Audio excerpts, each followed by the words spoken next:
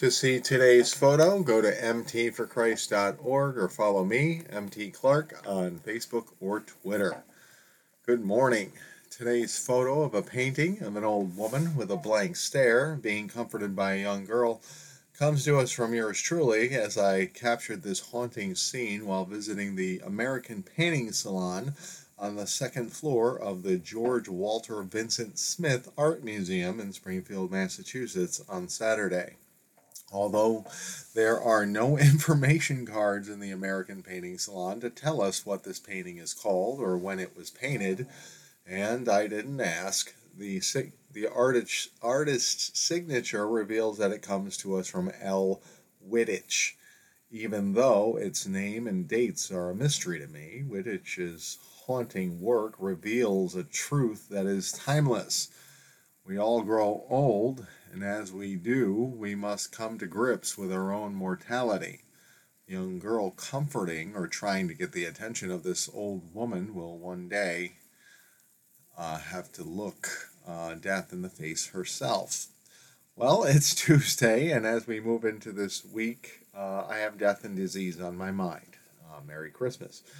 Not only was I musing over the issue of mortality because of my visit to the Springfield museums, as every visit to a museum anywhere eventually causes me to ponder the facts that the people who are in these paintings or own these antiquities are long dead, only leaving behind their art or possessions and a small information card about who they were.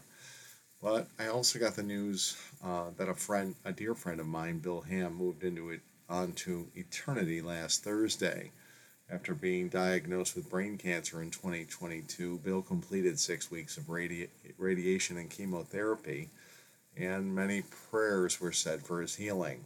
A social media post from June 1st of this year shows Bill smiling with his daughter gardening in the spring sunshine. But now, 6 months later, Bill has graduated to heaven. Sometimes, despite our faithful efforts and the latest medical technology, healing doesn't come on this earth. But when you have faith in Jesus, like Bill did, death has lost its sting because he lives on in God's kingdom.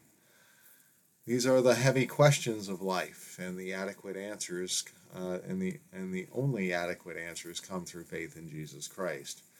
Until Jesus comes back, though, we will all face these questions of how long do I have and will I be healed? Recently, Mindful of Christ Lauren Roskilly shared a blog post about her medical struggles, and I'm sharing it today because it looks at disease honestly, but offers hope to those who are waiting on healing. Lauren writes, "Waiting on healing. Are you waiting on healing? Perhaps you've been sick, have a long-term illness, or according to the doctors, a non-curable disease. I can certainly relate to that one. My personal journey of 26 years of fainting.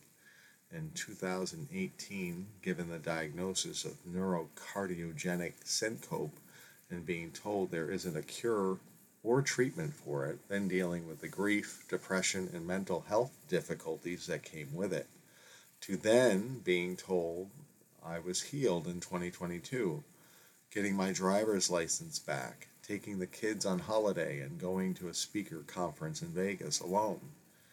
Then on holiday with friends in August this year, bang, passed out again. 10 days in hospital and struggling physically ever since. Spent the first week cross with God, then another few weeks questioning everything and trying to understand. I felt him say to me that we may not understand certain things and situations, but we need to trust him anyway. But when I am afraid, and Lauren shares Psalms 56, 3 and 4, which says, "But when I am afraid, I will put my trust in you." I praise God for what he has promised. I trust in God, so why should I be afraid? What can mere mortals do to me? Lauren continues to write, rewind to March of 2023. The Lord said, battle strategies for spiritual warfare. I asked him what he was getting at. His response was, the next book. I responded, no thanks. I pulled a bit of a Noah for for a week or two, then returned to the Lord, telling him I was ready to step up to the task. As I began researching and making notes, the attacks began on my family and finances, then in August to today, my health. To the world, it looks like the neurocardiogenic syncope NCS has returned. I'm unable to drive again and only venture out with a willing friend in a wheelchair. When people ask about it and how I am, my honest response is, it is well with my soul. It is because I put into action particular strategies, both scriptural and Christian-based CBT tools and techniques, in order to wait on my own healing and dealing with other attacks too, all of which are included in the book, including the vital point of turning my mind to Christ. The spiritual growth journey this last months has taken me on has been awesome, and I thank Jesus every day. I know that I am healed. I know this is a season and attack. And then finally, she shares Galatians 6:9, which says, "So let's not get tired of doing what is good. At just the right time, we will reap a harvest of blessing if we don't give up." And that was from Lauren Ross Killey of Mindful of Christ. Thank you, Lauren, for encouraging us with your life story, where even in the midst of medical setbacks, you show us to keep going and growing with God by directing your thoughts, prayers, and efforts to follow the Lord.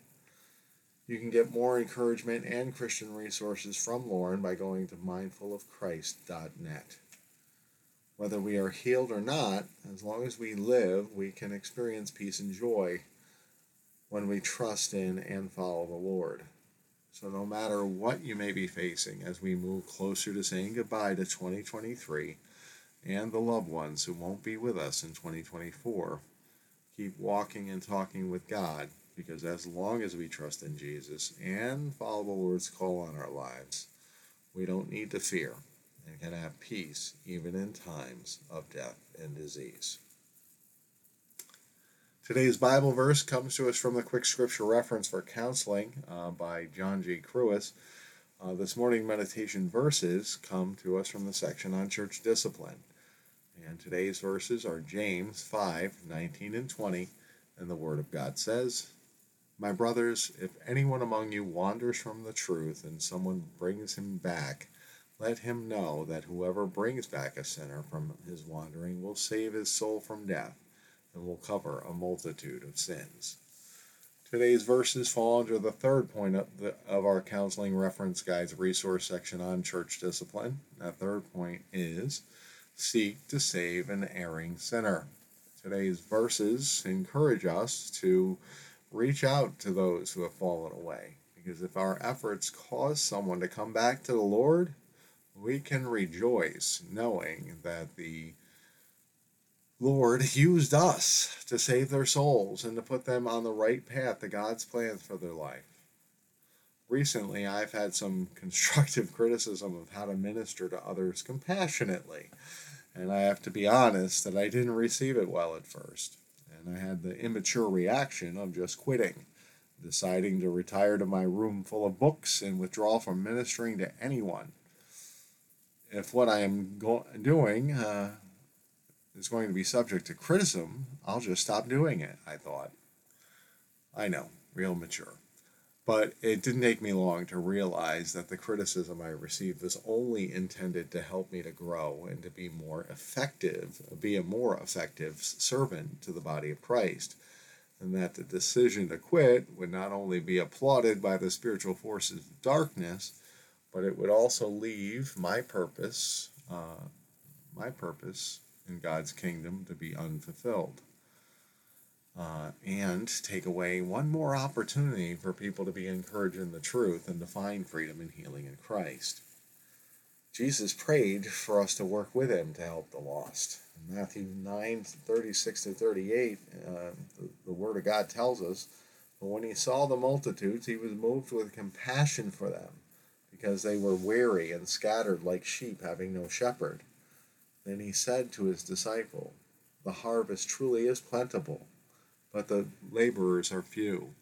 Therefore, pray the Lord of the harvest to send out laborers into his harvest. So even though we will face opposition from the world, the flesh, and the devil, and might even receive some criticism from some in the body of Christ, we should never give up trying to reap a harvest of saved souls and healed hearts for Jesus and his kingdom. As always, I invite all to go to mtforchrist.org, where I always share insights from prominent Christian theologians and counselors to assist my brothers and sisters in Christ with their walk. Today we're sharing from God is in the Manger, Reflections on Advent and Christmas by Dietrich Bonhoeffer. And today we, as I've stated before, we're off the Advent calendar and just following this resource as we take it. So today we are on Advent week 3, Redemption, day 2, and today's message from Bonhoeffer is Taking on Guilt. And Bonhoeffer writes, because what is at stake for Jesus is not the proclamation and realization of new ethical ideas, and thus also not his own goodness, but solely his love for real human beings. He can enter into the communication of their guilt. He can be loaded down with their guilt. It is his love alone that lets him become guilty. Out of his selfless love, out of his sinless nature, Jesus enters into the guilt of human beings. He takes it upon himself. A sinless nature and guilt-bearing are bound together and is in him indissolubly. As the sinless one, Jesus takes guilt upon himself, and under the burden of this guilt, he shows that he is the sinless one. Bonhoeffer also writes from a sermon for Advent Sunday, December 2nd, 1928, Lord Jesus, come yourself and dwell with us. Be human as we are, and overcome what overwhelms us. Come into the midst of my evil. Come close to my unfaithfulness. Share my sin, which I hate and which I cannot leave. Be my brother, thou holy God. Be my brother in the kingdom of evil and suffering and death.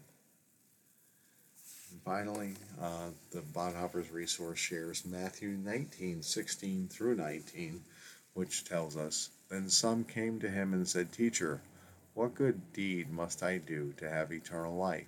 And he said to them, Why do you ask me about what is good? There is only one who is good. If you wish to enter into life, keep the commandments, he said to him. Which ones? He said to him, Which ones? And Jesus said, You shall not murder. You shall not commit adultery. You shall not steal. You shall not bear false witness. Honor your father and mother also. You shall love your neighbor as yourself.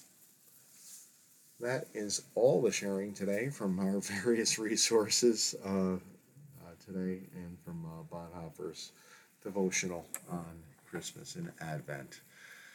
As always, we encourage a lifestyle of Christian discipleship because it's what the Lord calls us to do, to pick up your cross and follow Jesus. And so that's what we do. We encourage daily spiritual practice for your benefit and for the Lord's worship and glory. He calls us to follow him, and he calls us to do that continuously. It doesn't say, pick up your cross and follow me on Sunday during church service time. It's supposed to be the truth and the new life that transforms us. And, even well-intended criticism won't stop us from following and serving his kingdom. So we encourage that. And if you need more information about being free in Christ, we offer our discipleship classes on the MT for Christ 247 podcast and the MT for Christ 247 YouTube channel. Those teachings, of course, are Victory Over the Darkness, The Bondage Breaker, and Freedom in Christ. And they're all based on the Word of God and the teachings of Dr. Neil Anderson from Freedom in Christ Ministries. We encourage you to check those out. Also, there are courses on ficm.org for this spring. Registration closes in 6 days, so if you need equipping, we encourage you to go to ficm.org and check out courses. If you're a man and wanted to be encouraged by me personally, you could join the Freedom in Christ course that is going to take place Mondays from 6:30 to 8:30, starting January 8th. Eastern Time on ficm.org. I have a handful of students signed up already. Haven't reached out to them yet. We'll probably wait until the 18th in registration to welcome them, but they somehow stumbled upon my podcast. They say, "Hey, I'll be facilitating your class and encouraging you in freedom." To repent and to learn and grow and to leave those burdens behind and to experience a deeper life with Jesus. And that's the intention of our podcast. It's not perfect. It's certainly criticism worthy, but we just point people to Jesus. That's what we try to do. Why? Because it's a life of I lived most of my life outside of God's grace. I don't know if I was a believer before 2010. I certainly wasn't a disciple until then, and that's when I said the sinner's prayer for reals, and decided to really follow the Lord. And even though I was very imperfect in my attempts, and still, obviously, am worthy of criticism, I've experienced tremendous growth and healing through following the Lord Jesus, and I consider it my purpose to tell people that this is really possible. This is the real life. It's not, the fake church life that you think it is. Of course, it requires you to follow. so yeah, you don't just receive it. It's a walk. You walk in it, and we encourage you to do that. Today we're going to be walking into work again, so we'll do that faithfully, talking with God the whole way. But before we do that, we're going to pray. So let's do it. Lord God, Heavenly Father, thank you for another day in your kingdom. Lord, we thank you so much for all that you do for us, the fact that you gave us life to begin with, and then life everlasting when we saw the truth of the gospel and put our faith in Jesus. Lord, we pray for anyone who's listening or reading today's message that they be encouraged, and we pray for you to help them, Lord. We pray for you to come alongside their prayer request and their walk of faith, and just to guide them in the way they should go. And Lord, as always, we pray for you to go before us today. Open my eyes to the things you want me to see, and lead my steps in the way I should go. That's all I want to do is represent you in your kingdom, Lord, and just point other people to be saved and renewed and made free in Christ. Lord, we thank you, we praise you, we love you, and we pray all these things in the mighty name of Jesus. Amen.